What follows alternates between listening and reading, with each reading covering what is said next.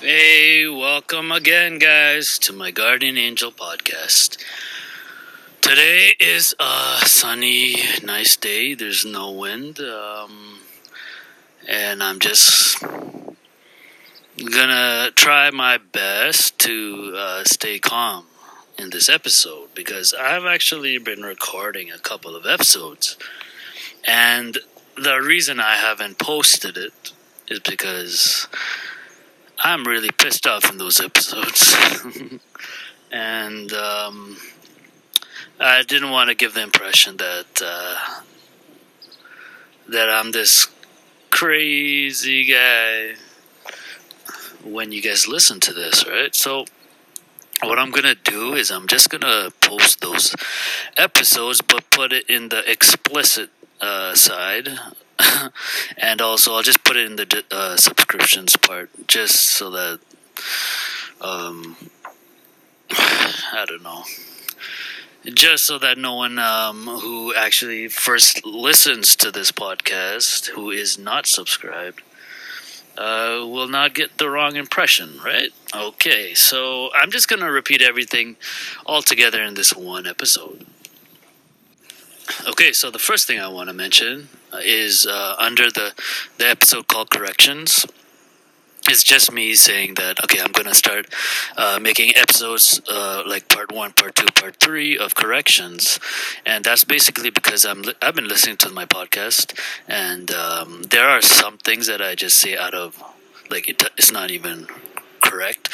So I just want to make this series of corrections episode just to correct stuff, okay? So one of the things that I said once was how in the Bible, Judith, when the invading army wanted to annihilate the Israelites, she prayed to Jesus. I mean, she prayed to God, saying, "Please help me deceive these invading people." But that's not really true.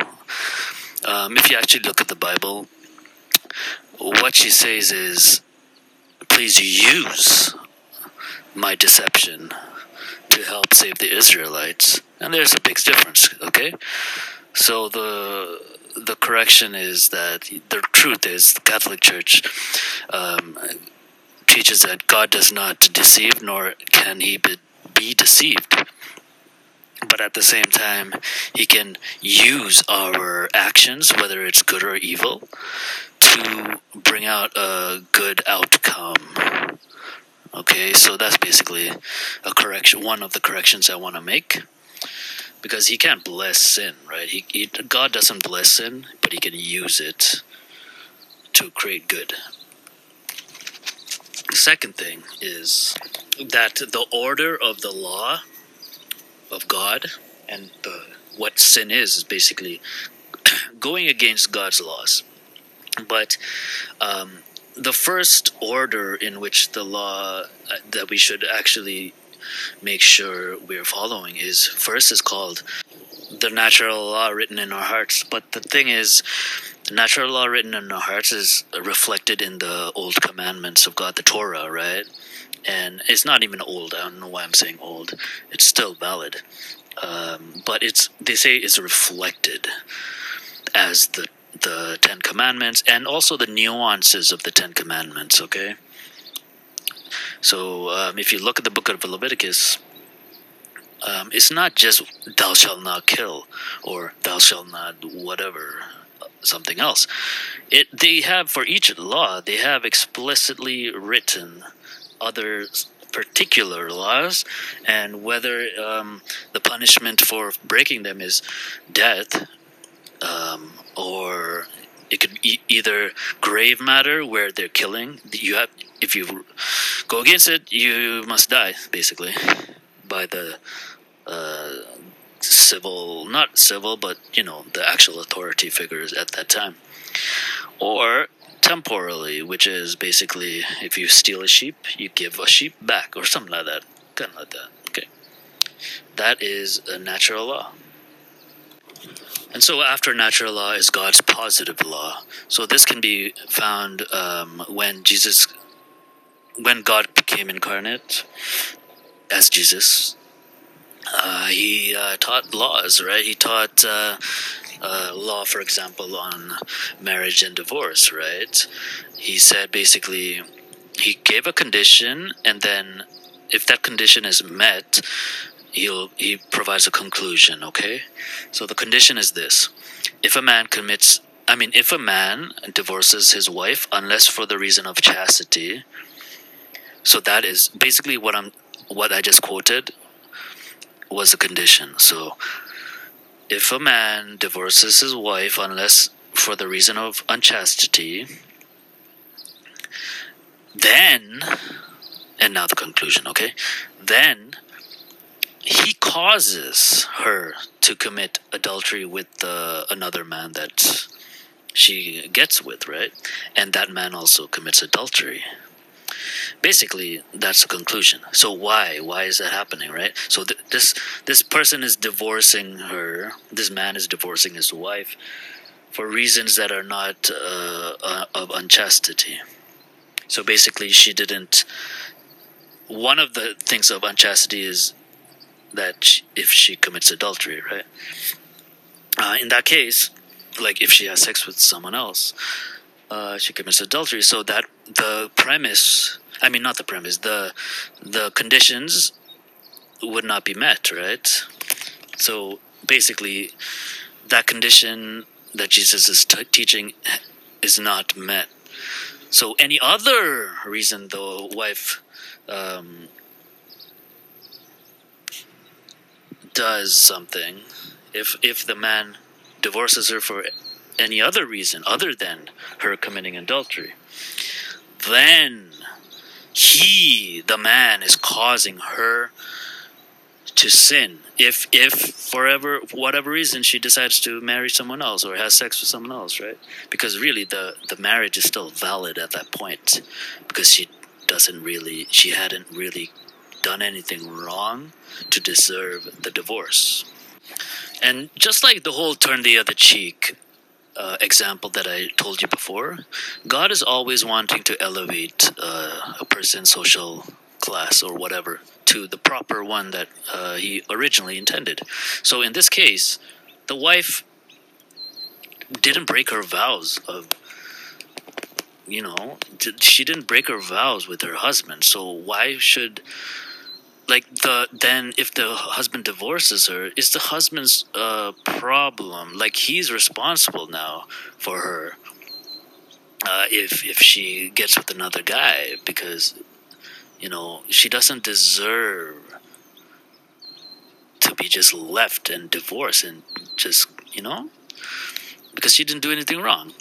And that's basically why Jesus is saying the conclusion, that it's that the husband is causing this problem. He also has a sin in now, because of course in the old Jewish law you can have wives. After the divorcing, you can have the wife going and marrying someone else. It's possible, So that's basically what Jesus is saying. Like, guys, don't divorce a wife for stupid reasons. Okay? Unless it's divorcing her for actually having sex with another man, the husband is causing her to after being abandoned by his divorce, is causing her to be with another man. Okay? So this woman who was nice, for example, and not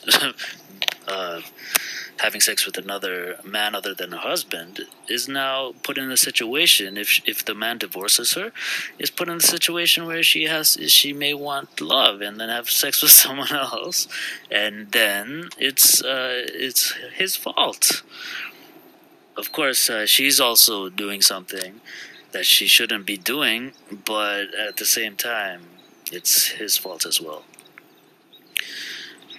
Basically, it's more his fault than her fault if she was actually faithful to the husband. Okay, anyways, and so that's positive law. And we speak of positive law That's only after the natural law. So you would first, basically, Jesus is putting restrictions on the old Jewish law at that point. And yeah, so here's my question: is what happens when if that condition is not met? There's specific cases where that condition cannot be met, and Jesus doesn't really talk about the conclusion, like what does those things cause, right? So anything that does not make the condition, if a man divorces a wife unless for reason of unchastity. Okay, so anything that is not gonna meet that requirement, I'm curious what happens then, right? Like, for example, if a man does divorce a wife because she had sex with someone else other than her husband, what would that cause, you know? And like, if he divorces her for that reason, what would that cause? Would you look back at the old Levitical law where she's allowed to marry someone else, and that man who she marries, are they in a union that is not adultery, basically? Because the old Leviticus law before Jesus came, you could have that. You can have a man divorce a wife, and then the wife marries another person, right? So when Jesus comes with this condition, if condition, then something causes something else. I'm curious because it doesn't say really what happens at that point, right? In fact, in the old Levitical law, God says it's kind of like a disgrace on the land if a man, after divorcing his wife, takes her back later on after she had married someone else. Like, for example, if he divorces her and she marries someone else, has sex with whatever, and then maybe she wants to come back to the husband. Apparently, according to the Levitical law, if the original husband, takes her back, that defies the land, and it's so weird. Because later on it's so weird because when the church now talks about the validity of sacrament of marriage. Sacrament is different, okay? They talk about the indissolubility of marriage. That's considered holy. And what holy means is it's just set apart from other religions. So for Catholics, for us to be set apart from the Jewish people, we can say that this sacramental marriage is different than the Jewish law, right? And we hear priests talk about, okay, if you have a sacramental marriage, if the man divorces a wife and the wife marries someone else, the wife should try to go back to the husband. So it's kind of like a contradiction there, right? It's like you look at the Old Testament and you think, wow, that's a big ass contradiction, because Catholics, if the wife is supposed to try to reconcile with the original husband, and the old Levitical law says that's like a defile of the land and God does not want that to happen, it's weird how in the New Testament God does want this to happen. And I can explain why. The reason is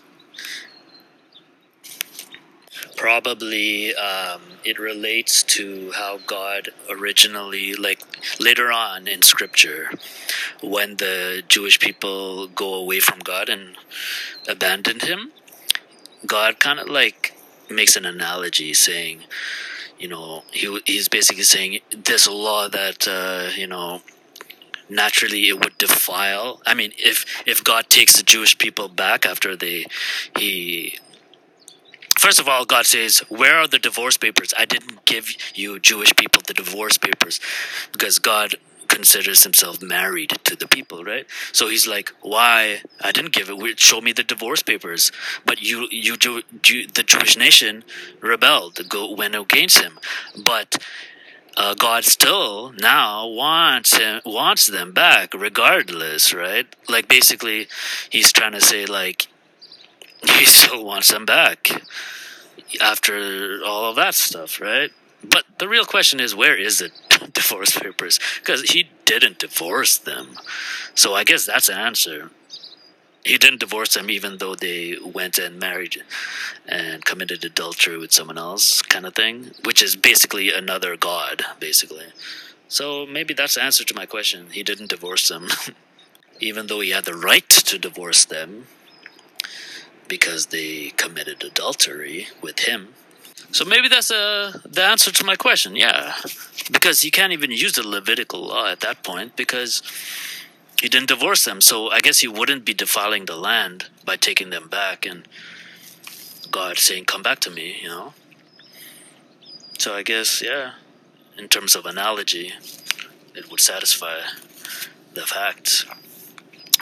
But yeah, so I mean, the new positive law, basically the indissolubility of marriage, is basically we Catholics are trying to reflect the same thing, God's relationship with his people, and in this case is the Catholic Church. It's a Catholic people, and the fact that he never wants to even divorce himself from us, and he'll always be with us, calling us back.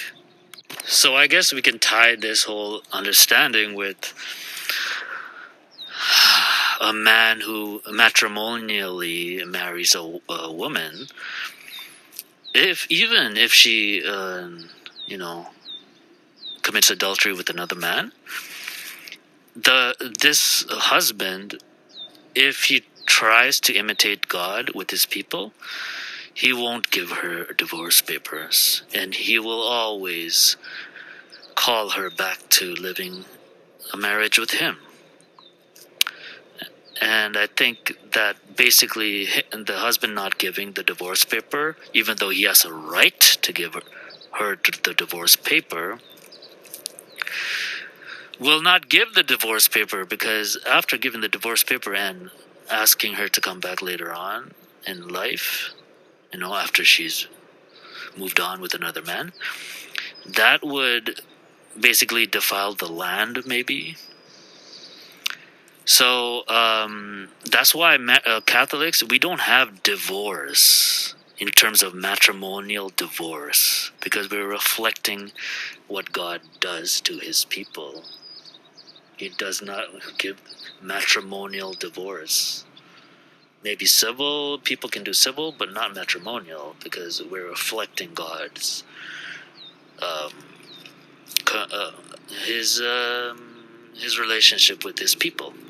So basically, I mean, if a man who is matrimonially married to a woman and she commits adultery with another man, and imagine this man, the husband, well, you can't get a Catholic divorce, technically. He can get a civil divorce. He has a right to divorce her, because the same way God had the right to divorce the Israelites after they committed adultery with him by, having other gods other than him. He had the right. God had the right. So even though God didn't do it, the man has the right to divorce this woman. Okay? Now the Catholic Church says, okay, but you have to reflect God's love for his people so the Catholic Church won't even consider the Catholic matrimonial divorce. I'm distinguishing matrimonial divorce than just civil divorce, okay? But here's the thing, guys. If the man divorces civilly, the fact that the Catholic Church doesn't have a matrimonial divorce, I don't think it'll cause I don't think we can apply Jesus's condition and that conditional statement. I don't think we can apply that and make the guy cause the woman to commit adultery at that point. So the guy is not doing, technically, he's not doing anything wrong by divorcing her in the civil law, because that's all he can do. He can't divorce her in the Catholic law because they won't allow it, right?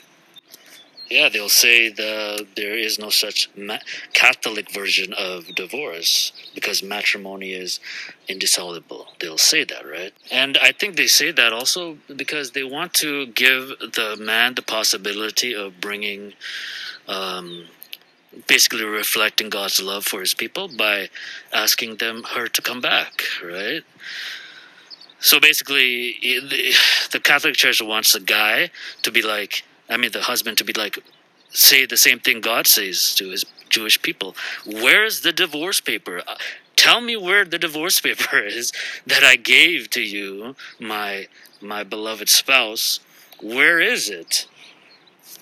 Right? So in terms of Catholic matrimony, there is no such thing because that's how it is, right? How God's love is. But at the same time, I'm giving advice to men who have been matrimonially married to their wife. I suggest you do one thing. Before you give a divorce, wait and see what your wife does. See if she goes with another man. Have sex with another man. Because at that point, after that, then Jesus' conditional statement, it doesn't really apply to you, because at that point the condition is not met for the conclusion. So basically you won't be causing her to commit adultery at that point. And that's all I want to say. This is just so that you, the husband, avoid creating roadblocks for reflecting God's love. Okay guys, see ya.